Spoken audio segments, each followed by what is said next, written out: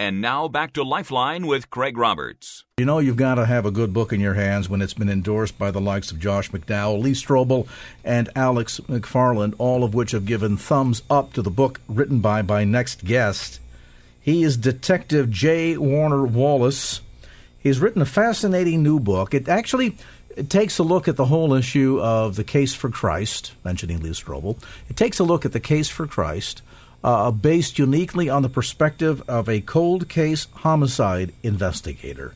And boy, you talk about just good reasoning when it comes to understanding how to break down the facts of the claims of Christ, and then understand the Gospels in such a fashion as to be able to accurately then tell the story to others who have not yet come to the conclusion that we as believers have. It's fascinating. The book is simply called Cold Case Christianity. A homicide detective investigates the claims of the Gospels. And Detective Wallace, great to have you on the program. Well, Craig, thanks for having me. That was really quite an introduction. I appreciate your kind words. Well, I was thrilled to see a number of friends and frequent guests of the program who had such kind words to say about your book, so I knew we were heading down the right direction when we asked you to come on the program. Now, I got to ask you this, just leading right out the gate here. We approach the whole question of the historicity, the validity of the claims of Christ, who he was or who he claimed to be, what history tells us to be, what the Bible tells us that he is. But, you know, I've watched one or two detective TV shows in my life, and I know that at least at the basics, typically, if we have no victim, we have no crime.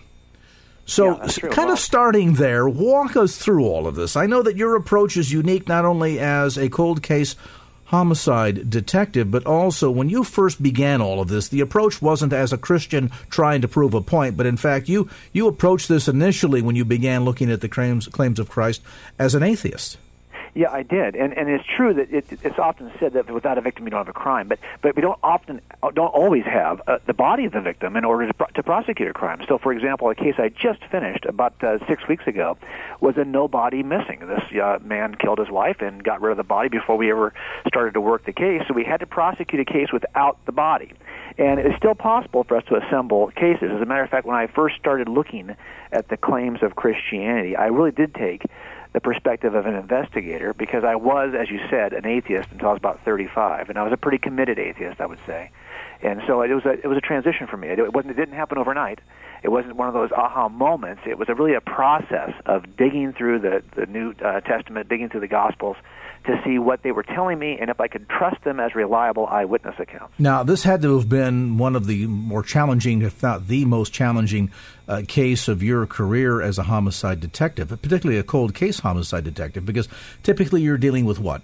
Cases that maybe you've gone cold over the case of a course of a number of years to maybe decades. Here we're talking about a case that's gone cold over the course of 2,000 years. That makes the gathering of evidence and the forensics quite challenging, doesn't it? Right, and what's great about this comparison here is that I typically work cases that range from about 1979 to about 1988 is the most recent case I've had. So you're right, they're a few decades old. But what's interesting about these cases is they typically don't have direct evidence. They don't have any living eyewitnesses who can say, I saw him do it. That's why they're cold. They don't really benefit from forensic evidence that would make a slam dunk case. That's why they're cold. But you can assemble a very cumulative, powerful, circumstantial case to make in front of a jury. And that's what I try to do in this book, is to show how circumstantial cases are assembled and how they can be very powerful. And the case for what happened in the first century is a similar circumstantial case that can be assembled and be very powerful. So there are a lot of the methodology that you would employ as a homicide cold case investigator could be utilized here. And I guess at the end of the day, I mean, if we talk about gathering information to draw a conclusion, I mean, look, for example, how do we know that George Washington, for example, was the first president of the United States, or that John Wilkes Booth shot Lincoln? There's nobody alive today that I can go talk to and say, were you there? Tell us what you saw. There's no empirical evidence of that sort that's available to us, but there are other types of evidence that is available to the investigator that tells us pretty conclusively that, yes, indeed, the first president of the United States was named George Washington, and that it was John Wilkes Booth who shot Lincoln. So with that as kind of the foundation of this notion, give us some of the initial steps that you took, and I know that there's a number of principles that are utilized from a homicide investigation that you employed in this case to begin diving into the claims of Christ.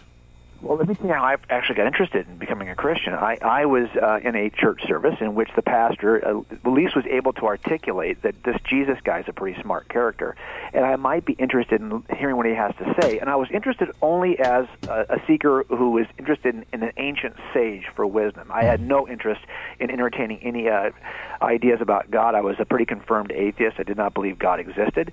And I was interested in the words of Jesus the same way someone might be interested in the words of Socrates. But the problem, of course, is in order to hear what Jesus had to say, I had to read through the Gospels. I was only interested in the red letters. I bought my first Bible for $6. It was a Pew Bible. I didn't really care to go into much more depth. I simply wanted to hear, what does this Jesus guy say?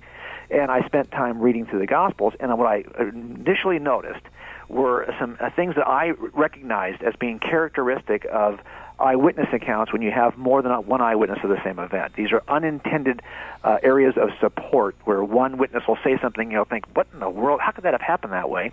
He raises more questions than he answers, and the second witness comes along and inadvertently answers many of the questions the first witness raised while also presenting some of his own questions. So the point is this kind of inadvertent support that was offered by the gospel accounts felt very similar to me to the kinds of inadvertent support I would see when two eyewitnesses see an event. Now, let's pause on that point, because all of us that watch everything from Perry Mason, is he still on, to the white collar and all that, know that it is typical when investigators come together that they like to separate the witnesses, get them apart from each other so that there can be no collusion of kind of getting their story straight, and then interview them independently. Let's talk about that aspect as we talk about the parallels of the gospel, what we see there, also some of the differences where one account differs from another, and does that weaken the argument for the case for Christ. We're visiting today with Detective J. Warner Wallace. He is the author of a new book called Cold Case Christianity. A homicide detective investigates the claims of the Gospels. Newly published, and it's been endorsed by kind of a who's who of great apologists of the 21st century. You know the names. Lee Strobel is in there. Of course, Josh McDowell, our good friend Alex McFarland. And we're here today to talk about the techniques employed by a cold case homicide detective who began at this, as he pointed out, as an atheist. He had no horse in this race, so to speak. And at the end of his so-called investigation, came to approve of the conclusions we see within the Gospels. We'll take a look at our case as we continue our conversation right after this. And now back to Lifeline with Craig Roberts. So if a cold case homicide investigator were to take on the case involving Christ and begin to investigate it as a professional detective would, what would the conclusions be? Well, it was all revealed inside the pages of a new book called Cold Case Christianity. A homicide detective investigates the claims of the Gospels. Detective J. Warner Wallace is with us today. We were talking just before the break about the notion that we begin looking at some of the evidence that we have from the eyewitness accounts. Now, one thing we know from many of the detective shows we see out there, Detective Wallace, is that the police and the investigators like to separate all the witnesses so there can be no collusion, no gathering of kind of getting their story straight. Why is that done? And sometimes it's not even intentional. Sometimes it's just that you've got witnesses that think, well, maybe he saw it better, so they change their story to kind of be in line with what other witnesses they think are more reliable, or they think they maybe are more intelligent than they are. So it's not always that they're trying to do it, in an evil kind of a way. But you're right. I mean, I've had cases where when I got there an hour after the crime occurred, patrol officers were trying to do the witnesses a favor. It was raining. They put all the witnesses in one car. Well, of course, by the time I get there, everyone's saying the same thing. They've kind of consolidated their story. I want a messy variety of stories that appear on the surface to be even contradictory. That's okay. I want that mess because as a detective, I'll sort through it. I don't need every person to agree with everybody else in order to trust that these are reliable eyewitnesses. There are some times when I know these two folks were present. I know they both saw the crime, but as they're standing and talking to me, they seem to be saying two contradictory things. I have to kind of mine through that and figure out why. What is the physical perspective difference? What is there maybe an emotional perspective or a kind of a history history of each witness that leads them to certain conclusions. Maybe they have a familiarity with a certain kind of clothing, or maybe they're a gun nut, so they recognize the kind of gun it is. There's lots of reasons why people would see the same event in a slightly different way. So if we were to get a case where every single eyewitness account came in identical, right, that would immediately raise some suspicion in your mind. It absolutely would, and I think this is one of the complaints that have been leveled at the Gospels. We have some areas where Mark is being cited by Luke, and it seems to be almost a word-by-word cut and paste. And those are the areas that people typically say, "Well, come on, you can't this." He's just saying the same thing that Mark said. So I think when we see accounts that are quite parallel, we begin to get suspicious. Our nature kind of leads us in this direction anyway. But for me, I'm looking for something that I can consider to be reliable. I went through a process that I describe in the book, in the second part of the book, of trying to determine, and every jury does this, are the witnesses that they've called to the stand, are they to be trusted? Are they trustworthy? Are they reliable? And we have a filter that we encourage jurors to run through the witnesses to see if they actually are reliable. I used that same filter when looking at the gospel accounts, and I try to use the same. I try to provide you with the filter here in the state of California. We have a jury instruction for this, and then actually apply it to the Gospels. So as you're looking at the testimony that comes in from the eyewitnesses, in the case here, the four Gospels, Matthew, Mark, Luke, and John, you're looking for them, what, to agree on the high points and on some of the details that may not necessarily be really key or central to the evidence that you're trying to piece together. You kind of either dismiss those or say, look, different people, different perspectives, different viewpoints, that they would come at it. I mean, for example, you would expect Luke as a doctor to have certain details in there from an analytical standpoint that might go a little bit deeper or come from a different perspective than that of Matthew. Well, and of course, and I would say also, Matthew and John appear to be direct eyewitnesses who are writing accounts. Luke is a historian who's kind of gathering information from it's very different when you gather information from witnesses who are composed and are giving you information. You, as the gatherer of this information, are not as emotionally tied to the event. Your record of this event will be different than the record as presented by an eyewitness. Mark, I do believe, and this is one of the things that led me to faith, was my forensic statement analysis of the Gospel of Mark, looking at it to see if Peter's fingerprints are really on that Gospel in the way that Papias in the first century described, Mark kind of penning the teaching of Peter.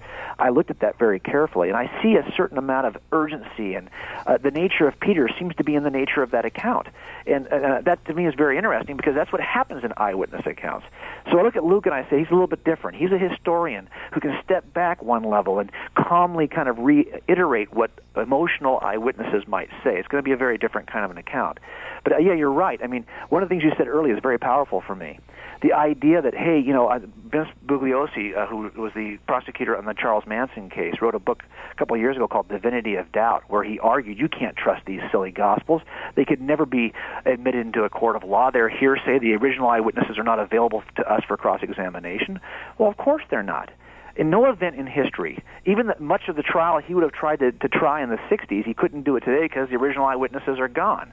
I mean, if we're going to say that we have to have that kind of standard where we can cross-examine witnesses before we can trust them, then you might as well kiss away any history you thought you ever knew, even about your own family, your grandparents, your great-grandparents. They're not here now to testify about what actually happened. I think given the standard that's available to us for historical record, for historical accounts, the Gospels are as attested as any ancient account. They are really, in many ways, this is why I try to demonstrate in the book, even by court standards today, which I think are too high for history, they are still reliable. Well, otherwise, if you take the DA's approach, then, again, we could hardly come up with enough evidence to prove that George Washington was once president of the United States. Absolutely, but it's not just that. It's just you can go back 2 generations. The minute a living eyewitness is not available for cross-examination, you'd have to say you can't trust, you can never know anything. And that's just too high a standard. We have that high standard, Craig, in California and in the United States because we would rather, let 100 guilty men go than wrongly convict one innocent man. It's an appropriate high standard for what we do in criminal trial. All right. Now, with all of that said, we also know from a homicide investigator's perspective, that you're looking at more than just the eyewitness account. That helps piece a lot of the picture together. But you're also gathering other types of evidence. Today, we would talk about that in terms of forensics. We would take photographs of the crime scene. We would certainly, DNA would play a major role in all of that.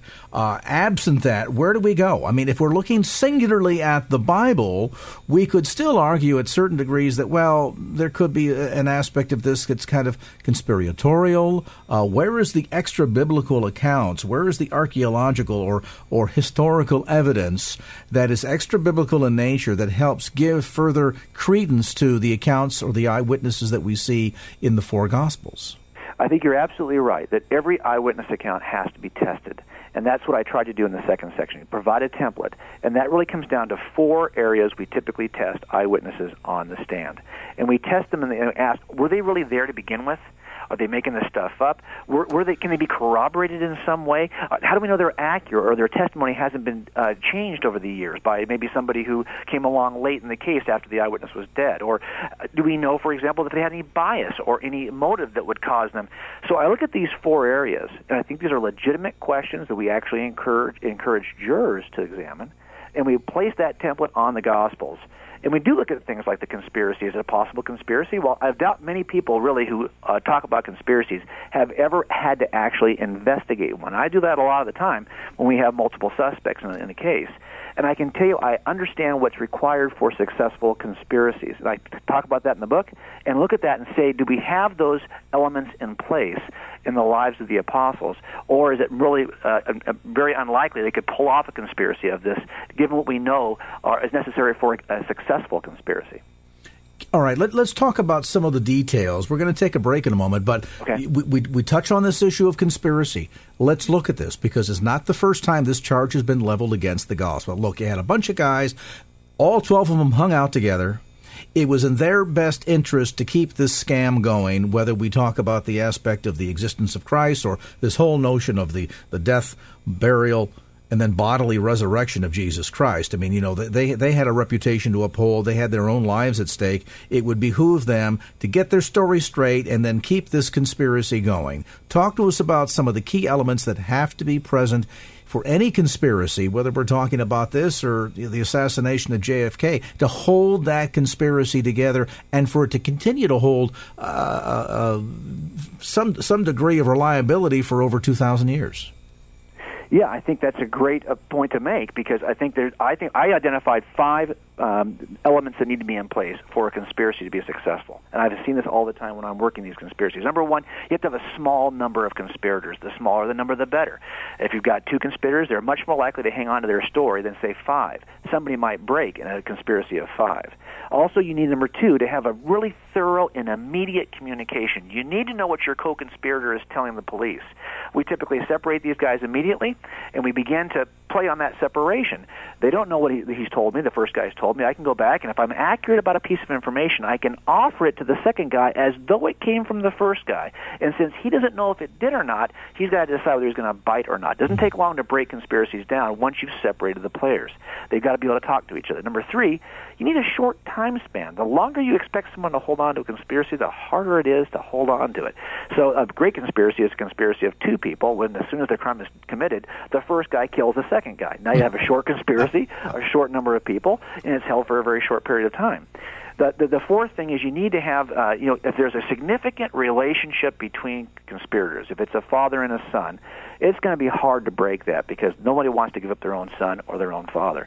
And the fifth thing is that you have to have little or no pressure on the conspirators if you want it to hold. The minute pressure is being applied, a fear of going to jail or the kind of pressure we saw with the disciples, that's when you have the hard time holding on to conspiracy. Now, let's look at those 5 elements.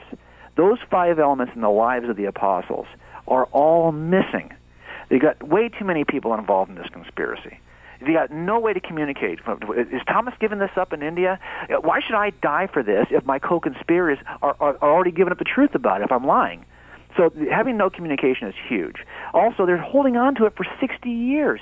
I mean, think about that for a second. That's just ridiculously long period of time. And finally, you do have some brother relationships in these apostles, but why would Matthew care for these other 11? Why would he? What's the significant relationship he has with these folks that would cause him to hold on to the lie and risk his own life? And finally, we know from the earliest traditions of the church, and there are no contrary traditions opposing this, that the apostles died rather than recant what they said they saw. And so they're facing tremendous pressure. They held on to what they believed. I think those 5 elements of successful conspiracies you're looking for are simply missing when you examine the lives and the deaths. And typically, too, isn't there, when there's a conspiracy, there's always something to be gained. In the sense that, you knock off the big heist. Okay, so you and your gang have managed to knock off the Brinks truck, and you've split multi-millions of dollars between you. There's some major benefit to which there's also some positive pressure toward kind of keeping the story together. What could we point to here that would be the benefit? I mean, outside of going to the core of the truth of the gospel of eternal life, what would benefit any of these men by holding the conspiracy together to the point of death? Well, this is what we talk about in the book, too. I've only seen 3 motives behind any murder I've ever worked. As a matter of fact, these are the only 3 motives I've seen behind any crime in the last 25 years. And I actually propose that these are the only 3 motives behind any sin. They're very simple: financial greed, sexual lust, pursuit of power. Those 3 things motivate people to do things they ought not do. Now, if you look at those 3 motives, when I see a murdered victim, I say to myself, okay, who is this person come in contact with who benefits in one of these 3 ways? Because that's our killer. That person benefited by either pursuit of power, sexual lust, financial greed. And I look at that as a way to begin an investigation. Looking at the apostles, did they benefit financially from this? Did they, have a girlfriend in every town? I mean, did they even have the power to stop their own death? This is the thing they lack. They lack substantive motive to do something like this. And although having a motive does not mean you're going to become a criminal, I've never met somebody who committed a crime who didn't have the motive. We're going to pause on that point and come back to more of our fascinating conversation today. With us today is Detective J. Warner Wallace. The book is called Cold Case Christianity. A homicide detective investigates the claims of the Gospels. Compelling stuff. We're going to come back to more of it as this edition of Lifeline continues. And now back to Lifeline with Craig Roberts. And back to the conversation here. We're visiting with cold case detective, homicide investigator J. Warner Wallace. The book, Cold Case Christianity. A homicide detective investigates the claims of the Gospels. Now, so far in our conversation, Detective Wallace, we have focused almost singularly on the evidence that we've been able to derive from the eyewitness accounts that we see within the Bible, within Scripture. What about extra-biblical evidence? This might be extra-biblical historical accounts or archaeological evidence. Did you take any of that into consideration in your investigation? Yes, absolutely. We have to, I think, at some point look at whether or not we can corroborate what a witness says. Now, sometimes if a witness says, for example, I saw the suspect lean across the table and point at the victim, you would say, okay, well, if he touched the table, I should be able to go back and find, fingerprints there. And that fingerprint evidence on the table would at least tend to corroborate what the witness told me. And that's the kind of stuff we're looking at is there's something out there that may not even be able to make the case entirely on its own, but it corroborates what the witness told you to begin with. This is one of the categories that we talk about in one of the chapters in the book. Are there ways to corroborate? And of course, looking at an ancient account, we're not going to be able to use DNA for this or fingerprints. We've got to find something that's consistent with the historical record. And so what we do is we look at issues of archaeology. We look at issues of concurrent first century statements of non-Christians, of those folks who are, we might call them pagans, but they're just non-Christians who are writing in the first century. And I try to limit myself to just the first century authors. And so we're looking for corroboration both that's external, pointing inward to the account, but also when we're examining an eyewitness, we want to make sure they corroborate themselves internally, that they provide some support internally. But what you're talking about is really the external evidence that we might look at that surrounds an eyewitness to see if it corroborates what he's saying. And I think there is sufficient. Now I want to say something up front, though. I mean, sometimes people have a tendency to overstate the archaeological evidence. I think there is robust, convincing, cumulative, circumstantial archaeological evidence to support the claims of the New Testament. But I don't think we can support every single episode that's described in the New Testament. That would be silly to make that kind of a claim. And so, of course, I don't make that kind of a claim. But I think that let's do a quick comparison here. I've got a family. I've got 6 brothers and sisters, all raised in the LDS Church. Do you think there's any corroboratory evidence, archaeological evidence, for the claims that are made in the Book of Mormon? There's not a single piece of archaeology that supports a single city location, even a single Book of Mormon name that exists on any inscription in archaeology. There's nothing, zero. So the amount of robust archaeological evidence for the New Testament, I think, is pretty compelling, given especially when you can compare it to other claims made by religious texts that claim to record events at the same period of time. So at the end of the day, it's not one or the other, it's all of it, and it has to be taken in balance. In other words, if you don't find a word-for-word or very close facsimile thereof of the account of Matthew, Mark, Luke, or John in extra-biblical documents, that isn't to necessarily say then that somehow that dilutes the validity of the account of Matthew, Mark, Luke, or John. I think if you were to take the piece out, the claims that are made by people like Josephus, Thallus, Tacitus, Phlegon, Marabar, Serpion, these folks, if you were to take out what they do describe of this man Jesus, you would find that these descriptions, when put together, describe a man who lived in Judea, was virtuous, worked wondrous powers and miracles, could predict the future, was called the wise king of the Jews, was accused by Jewish leaders, crucified by Pilate during the reign of Tiberius. The darkness and an earthquake occurred at his crucifixion. He reportedly rose after death. He was believed to be the Messiah. He was called the Christ. He had followers called Christians. In some superstition spread across the nation, probably the resurrection. These are descriptions that are offered not by Christian authors, but by non-believing pagan authors in the first century. When they're put together, you get a pretty accurate description of Jesus that matches that of the Gospels. One of the things that you spend a great deal of time talking about inside of your book, Cold Case Christianity, maybe you can elaborate the reason why. You refer to the chain of custody. Now, this is a terminology that's typically kind of used within the the police department. What exactly does that mean, and why is it important?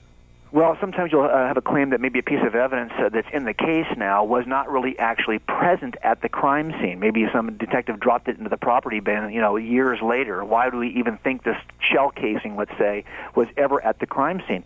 Well, the only way you know for sure is if you can go back and show that it was photographed there, that it was collected there, signed in, processed through a number of people all the way for 30 years. You've got a chain of custody showing it in and out of the hands of many different people. Well, let's look at the claim about Jesus. How do we know that Jesus wasn't originally recorded by John, let's say, as just some itinerant rabbi teaching good things? And over the centuries, the story becomes perverted, changed by some later appearance in the 3rd century of some Christian who wants to make more of Jesus than was really said by John.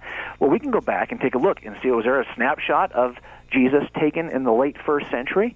Well, John had students, and John taught his students about what he saw. And those students actually wrote their own texts, which are not in the Scriptures. Ignatius, Polycarp are 2 examples of this. And then Polycarp and Ignatius had a student named Irenaeus, and Irenaeus had a student named Hippolytus. And you can go on and on and on from one investigator basically to the next and take a look at the snapshot of Jesus along the way in the chain of custody.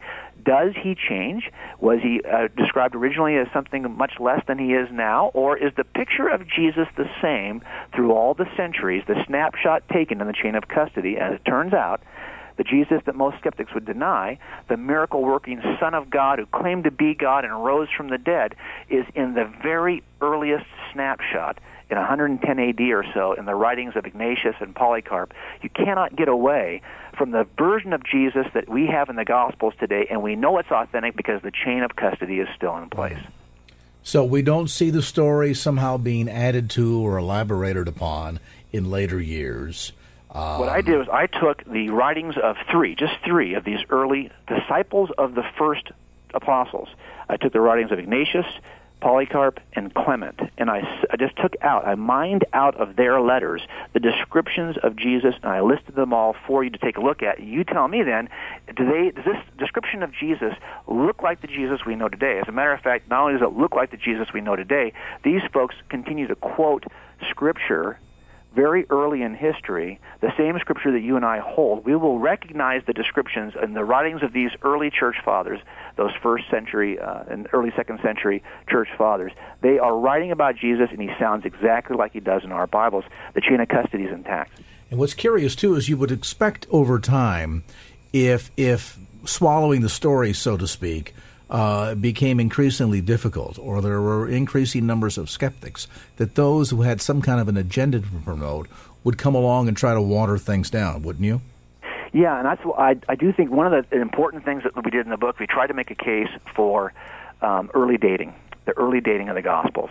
I think that's very powerful. It's one of the questions you have to ask any witness is, were you really there to see this, or are you just looking for the attention this is going to bring you, and you're not even a real true eyewitness? So we have to ask the question, are these written early enough to have been written by eyewitnesses? That's the first question. And if you can answer that in the affirmative, then, Craig, a lot of the objections of skeptics have a tendency to fall aside, because if we can say these descriptions were available early enough that people who would have known better could have said, hey, no way, that Jesus, I know that Jesus, that's not what he did. Well, then we've got a problem. I think they look much more reliable once you realize how early these descriptions were written. We're going to pause on that point. Come back to more of our cold case discussion. With us today is Detective J. Warner Wallace, a homicide detective, investigates the claims of the Gospels. Cold Case Christianity, as Lifeline continues. And now back to Lifeline with Craig Roberts. Compelling conversation today with Detective J. Warner Wallace. The book is called Cold Case Christianity. A homicide detective investigates the claims of the Gospels.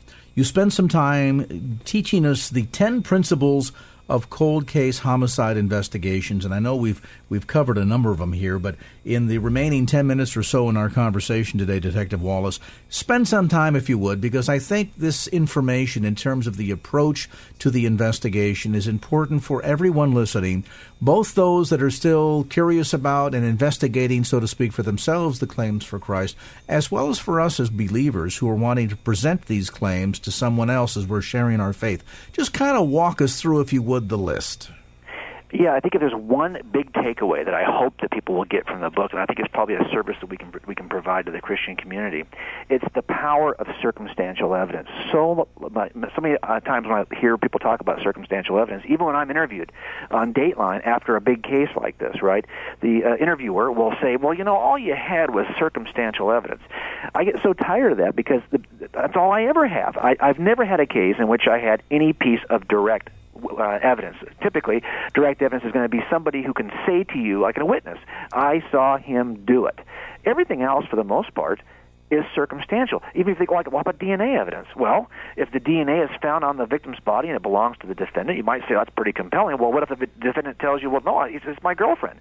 I've been living with her for 2 years. I'm with her every day. Now, suddenly, the DNA evidence is not all that compelling. The circumstance changes its power. If he told you, I've never met the woman before, well, now that would be powerful. So what I want people to understand is that we make cases, and every case I do, every single case I make on a large body of circumstantial pieces of evidence. It's the cumulative circumstantial case. Many pieces of evidence that all point to the same conclusion. When they're puzzled together, the only reasonable inference is that the person I've got sitting next to me is the person who did the crime. That's the power of circumstance. As a matter of fact, in California, we have a jury instruction in which judges tell jurors, you are not to look at circumstantial evidence as though it is any less reliable, as though it is any less powerful or meaningful than direct evidence. It has the same value in your decision-making. And I'll tell you something, Craig, there are times when I would rather have a circumstantial case than a bunch of eyewitnesses, because eyewitnesses can lie to you. That's why we took time in the second half of the book to vet the eyewitnesses of the gospel writers. But circumstantial evidence cannot intentionally lie to you. You have to infer what the circumstantial evidence means. You might be wrong about what you infer, but it cannot intentionally try to deceive you. And is it more problematic, too, both for the investigator as well as for the DA, if you're trying to prosecute a case and bring it through to trial, with a single eyewitness who at some point could break down, who could die, who could lie, who could be bought off, as opposed to a case that's made up of not one single fact alone upon which the case is being prosecuted, but rather a body of evidence, all of the pieces of the so-called circumstantial evidence together that builds a stronger case in the end, would it not? Yeah, absolutely. The strength of circumstantial cases are built on the number of pieces of evidence you have. So I typically will do a talk around the country where I'll just use 8 pieces of circumstantial evidence, and I'll slowly build the case against the suspect. And by the time I'm at piece 4, there are many people in the audience who are ready to convict the poor guy on 4 pieces of circumstantial evidence. Now, I usually go all the way and present all 8, but when I'm doing a case in front of a jury, I might have 30 pieces of circumstantial evidence.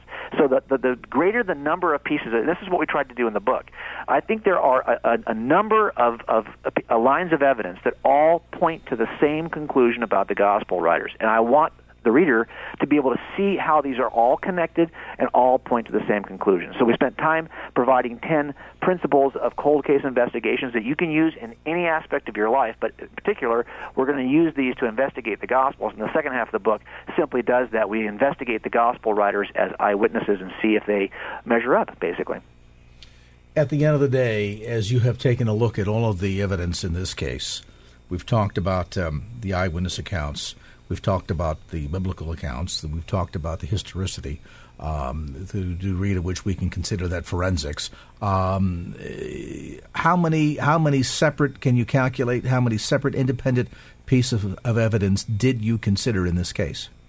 I think we probably considered in the dozens of pieces of evidence. You'll see I made diagrams throughout the book. I spent the first 9 years of my career in the arts. I was a design major and an architecture graduate student before I became a police officer. So I tried to employ those old lost skill sets in diagramming out the case for you. So you'll see at the very end how I assemble all of it. You'll see dozens of pieces of evidence that point to these conclusions as a big diagram.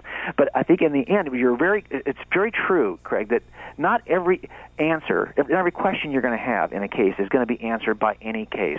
Every case I've ever worked has unanswered questions.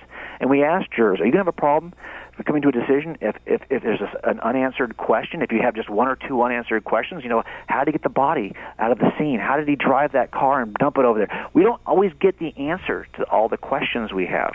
And if you can't make a decision in that context, well, you can't make a decision about anything in life because all decisions are made with less than perfect knowledge. Do I think there's sufficient evidence? Yes, because we're not trying to get beyond a possible doubt. We're trying to get beyond a reasonable doubt. And I always say anything is possible, but not everything is reasonable. And when people object to certain points of the evidence related to the Gospels, they're making possible objections. I'm trying to provide them with reasonable evidence because the standard is not what's possible, because anything is possible. It's what's reasonable, and that's what we're trying to make a case for here in the book. So you're minding the chain of custody. You want to make sure that you are dealing with feasible, logical conclusions all along the way. You're applying the 10 principles we talked about of cold case homicide investigations. And at the end of the day, as you work through all of this, the reliability of the witnesses, differences in accounts, separation of the witnesses, as we talked about earlier, when you were doing your own personal investigation, not for the book, but from an atheist standpoint, eventually, what would you say were some of the top keys that pushed the case over the top for you? Well, in the end, it's all going to come down to the resurrection. I mean, this is what Paul talks about in 1 Corinthians 15, right? In the end, if the resurrection is not true, we're false witnesses. Yes. We are believing a lie, and we have no hope in a life after death. We have no hope that any of this is true. So for me, it all came down to having to investigate what is the most, and I did some of this in the book, what is the most reasonable conclusion? It's a process that we detectives call abductive reasoning, and we teach this in the book, and we use that principle when looking at the issue of the resurrection. Is the explanation offered by the gospel writers the most reasonable inference from the evidence that almost anyone would agree on is present in the first century? Or are there other better explanations? We look at all the other explanations. So for me, it was a process, but once I became convinced, and here's what it comes down to, Craig, once you're convinced that the accounts are reliable, you're stuck with the Son of God, who's claiming to be God and arose from the dead. This is not an examination of history that doesn't have a real impact. Like C.S. Lewis said, if this is true, it's the most important truth you're ever going to know.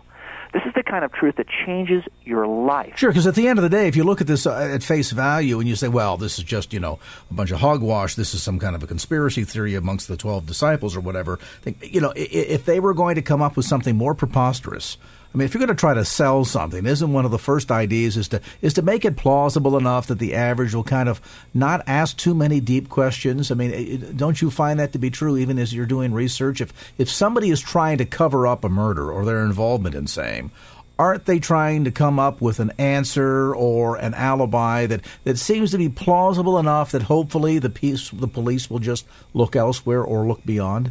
Yeah, every good lie involves some aspect of truth. Sure. So if you're trying to come up with a really good lie here, why would you come up with something as outlandish as born of a virgin in a manger?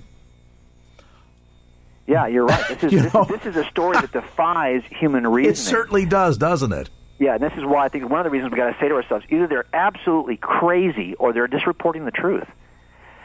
That's the challenge I think we have.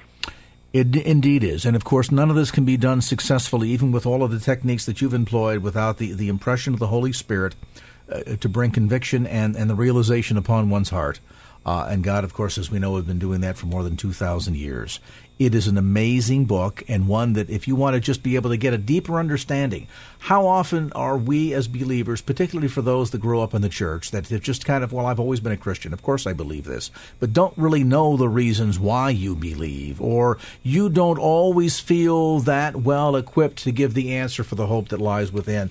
This book will help take you down that road, not only in terms of, I think, deepening your own faith, but as well deepening your own awareness and ability of sharing your faith with others. The book is called Cold Case Christianity. A homicide detective investigates the claims of the Gospels. Detective J. Warner Wallace is its author, and the brand new book published by our friends over at David Cook. You'll find it at bookstores around the Bay Area. You can get it through the usual suspects as well, such as Amazon.com. And I understand, too, David, you have a website? Yes, coldcasechristianity.com. But keep it simple. All right, coldcasechristianity.com. Website, name of the book. I've enjoyed our conversation today, and I hope to talk to you again soon. Thanks so much for having me on, Craig. I really appreciate you. Detective J. Warner Wallace, Cold Case Christianity. A homicide detective investigates the claims of the Gospels, on the web at coldcasechristianity.com. Opinions expressed in the preceding program do not necessarily represent the views of the ownership, staff, or management of KFAX. Copyright Salem Media Group, all rights reserved.